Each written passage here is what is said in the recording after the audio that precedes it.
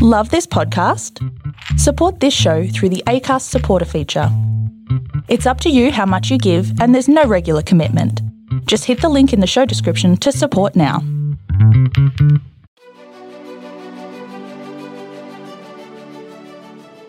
Hey, this is John Lee Dumas of EO Fire, and welcome to Master Leadership.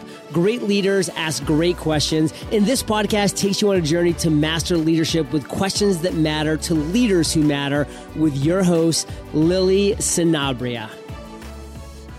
Hi, this is Lily, and welcome to Master Leadership Through Crisis series, where we will connect with leaders worldwide to gain insights on important questions to help us navigate through rough waters.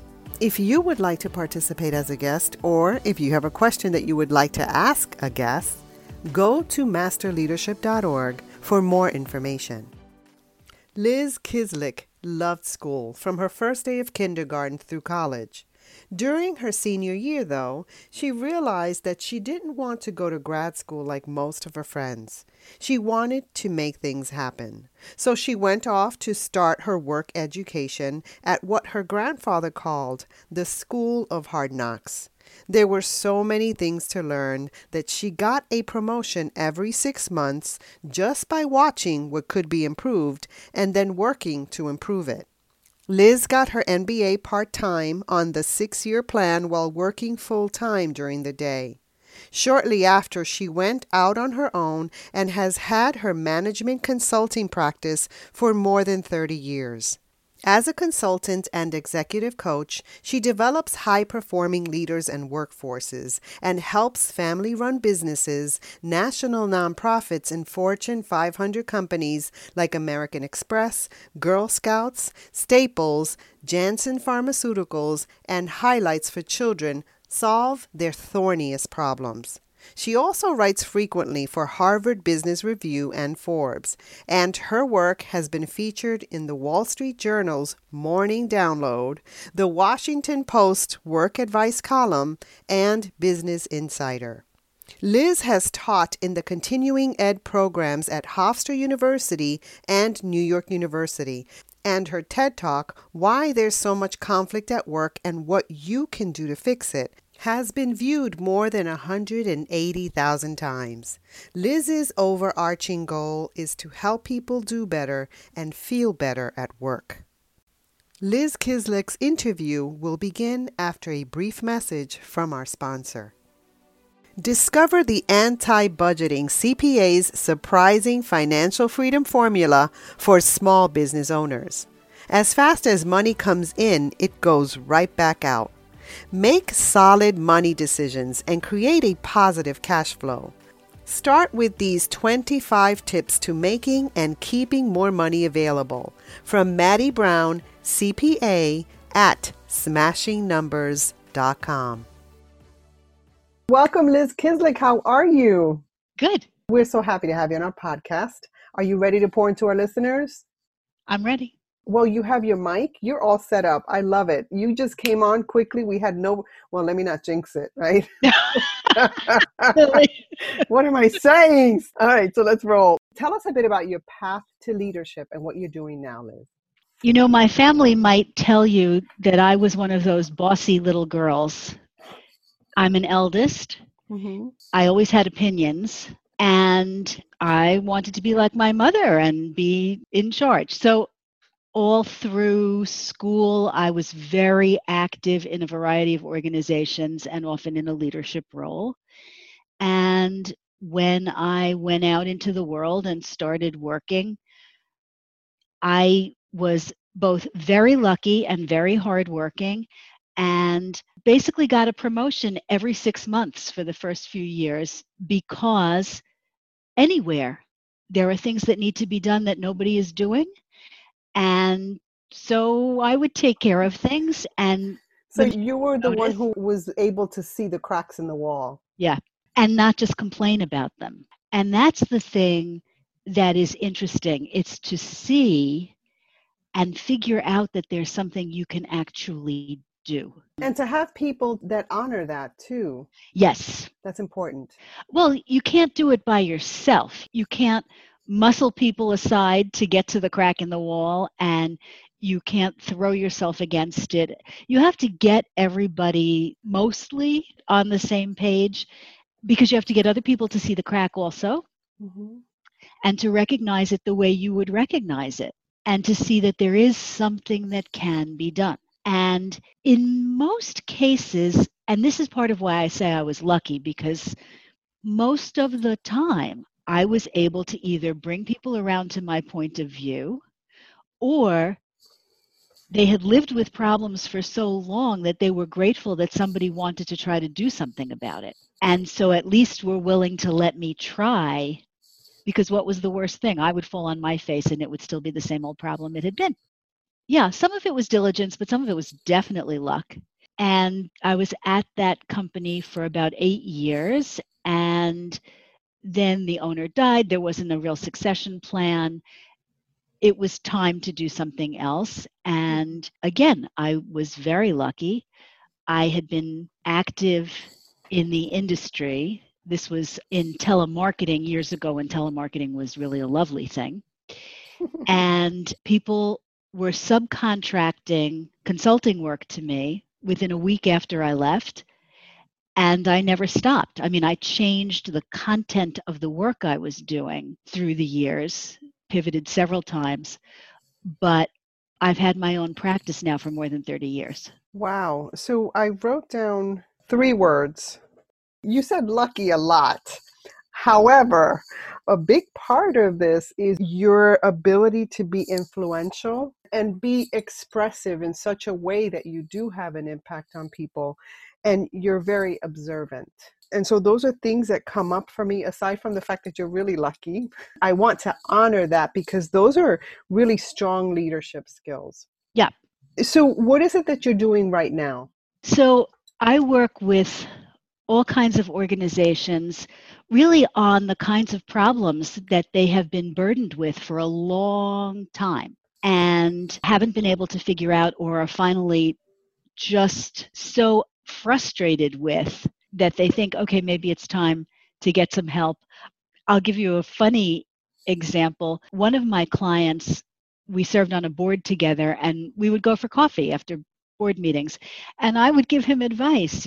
This went on for at least 4 years. And finally I said to him, why haven't you hired me yet? So we talked about it in a slightly different context. And then he did, because in the same way, as you say, I'm observant and I talked about the cracks in the wall, I can see why things aren't working or what could be done. And then the question is to rally people around both the idea that there's a need and the sense of possibility and the things we could try. That's a thread that ran through your whole life. And you're using that superpower that you have, which is great. So tell me about your organization and where we can reach you, because there are people who need your kind of help. My organization is Liz Kislik Associates, and you can find me at lizkislik.com. It's LIZKIS as in Sam, LIK.com. And if you go there, there is so much material there. I've been writing for many years, and that's both my blog, and I write for Harvard Business Review, and I write for Forbes. And there are loads of podcast interviews. There's a lot of material about how to navigate through any kind of organizational life. So there's communication stuff, there's material about conflict, there's all kinds of stuff about leadership. There's actually a free ebook about dealing with the interpersonal aspects of conflict, if people could use it. Fantastic. Our listeners would love that, I'm sure. Thank you so much. Now, at the time of this interview, we're at the tail end of the COVID-19 pandemic, and we're facing a different kind of crisis now. How has this affected your organization, your family, yourself? I'm going to start with myself because I think my feelings color everything I say right now. I tend more to sadness than anger. That is true through my whole life, not just about this, but I'm gravely distressed that we've had such a major loss of life in this country because of COVID-19. And I don't know if we're at the tail end, Lily. Right. This may go for a long time. My hope would be that if it does, it will be diminishing always. But I think it's been very serious. So we've got that. And now we are really faced with such clear and obvious evidence of structural racism that I find it impossible to look away. And I think we all have to figure out what to do to make the world better for everybody. I am lucky. I was born to white people. As immigrants, they might not always have been thought of as white, in this country. Early on, there were parts of Europe, for example, where Europeans were considered black. I was born to people who were considered white. They happened to be educated. That meant that was my path. So I was really lucky. I started out ahead. That's privilege. Yeah. And not that it's a bad thing. It's just what is. It's what it is today. But I think the recognition of suffering, whether it is from a physical illness or from what is a kind of social illness, we have to do something about it. Right. Hey, leaders, stay tuned for the rest of the interview following this brief message. Do you get headaches or don't feel quite right after a glass or two of wine? Well, you're not alone. I recently discovered organic, clean-crafted wines that are a game changer for me. Scout & Cellar has a clean-crafted commitment to ensure that they produce wines without synthetic chemicals, as they take care of the earth in the process. I can now enjoy wine without any adverse effects. Visit scoutandcellar.com/Lily. That's SCOUTANDCELLAR.com/LILY and learn more about these delicious wines. You'll be glad you did. Great leaders deserve great wines. I do want to share something that really landed for me in a book that I'm reading, and I want to share it because it speaks to what you're speaking about now. I'm reading this book called I'm Still Here, Black Dignity in a World Made for Whiteness, and it's written by Austin Channing, and she talks about an experience where she's a student in a school and they're going on a field trip. And they go to visit a historical place, and it's a slave plantation. It has slave quarters and all that. But the lens in which they take them on this trip is, this is part of history. This is what happened. But then they have pictures of lynchings. And they have one picture that she talks about how there was one person that was burnt and lynched, and underneath says, "Oh, you missed the barbecue." It was intense. And then part of the field trip was to go out and pick cotton. So it was a trip to open people's eyes, but it's also very, very insensitive. And when the students got back to the bus, there were white students, there were black students, but they were very emotional. And the black students were very angry. The white students didn't know how to respond. And there was this conflict rising, right? And it reminds me of today. This is contemporary, right? So, and then she wrote this, and it's really hit home, where a white student stood up, and this is what she said. "I don't know what to do with what I've learned," she said. "I can't fix your pain, and I can't take it away, but I can see it. And I can work for the rest of my life to make sure your children don't have to experience the pain of racism." And then she said 9 words that I've never forgotten. "Doing nothing is no longer an option for me." That landed. And I wanted to share it with you because it's part of what you're talking about. You have this unrest, like doing nothing is no longer an option. Okay? Unrest is a good word. It feels like unrest, the way the Buddhists talk about dis-ease. That's right. So thank you for telling us about what's going on with you during this time. So which quotes or advice have helped you most during crisis? There's one from Maya Angelou that has been so valuable to me. Yes, in crisis, but also not in crisis. And it comes from a much longer quote that I don't remember, but the part that sticks with me is, "When you know better, do better." I find it to be so helpful because the focus is on do better, do the right thing, but there is a kind of forgiveness in there that if you did not know it before, Well, just get up today. Now you can move forward. Right. You know, sometimes when things are terrible, you can feel incapacitated by sorrow or grief or anger or whatever. Mm-hmm. And I find this helpful in start now. An awareness. Yes, whatever Start it where you is, we can start now. Beautiful. Now, Liz, many use the term lifelong learner. What does that mean to you, and what are you learning right now? To me, a lifelong learner starts with being curious, because I don't care if you're learning because you are observant and paying attention and you see life in front of you and you learn from the example it gives you, or if you are actively researching and reading and seeking out knowledge that way. But it's not getting stuck and rigid in just the things you know. Yes. And given the current events, I have been reading a bunch of material about race and racial injustice. And I have to say, I've put so many books on my Kindle, I don't know how I'm going to get through them. But I've been reading a lot about the history of race in the US. I started out reading one of Robin DiAngelo's books, and she is a really good explainer. And from her, I think I got a much better understanding of why, as a white person, I and other white people might be resistant to hearing the truth. And that's important because then you can go forward from there. And I'm always trying to read about leadership and a variety of other things.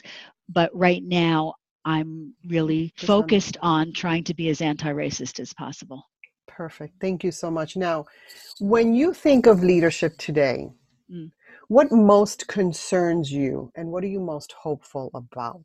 What concerns me is when we talk about leadership, I think sometimes in a weird way, we leave out the connection between leadership and actual power.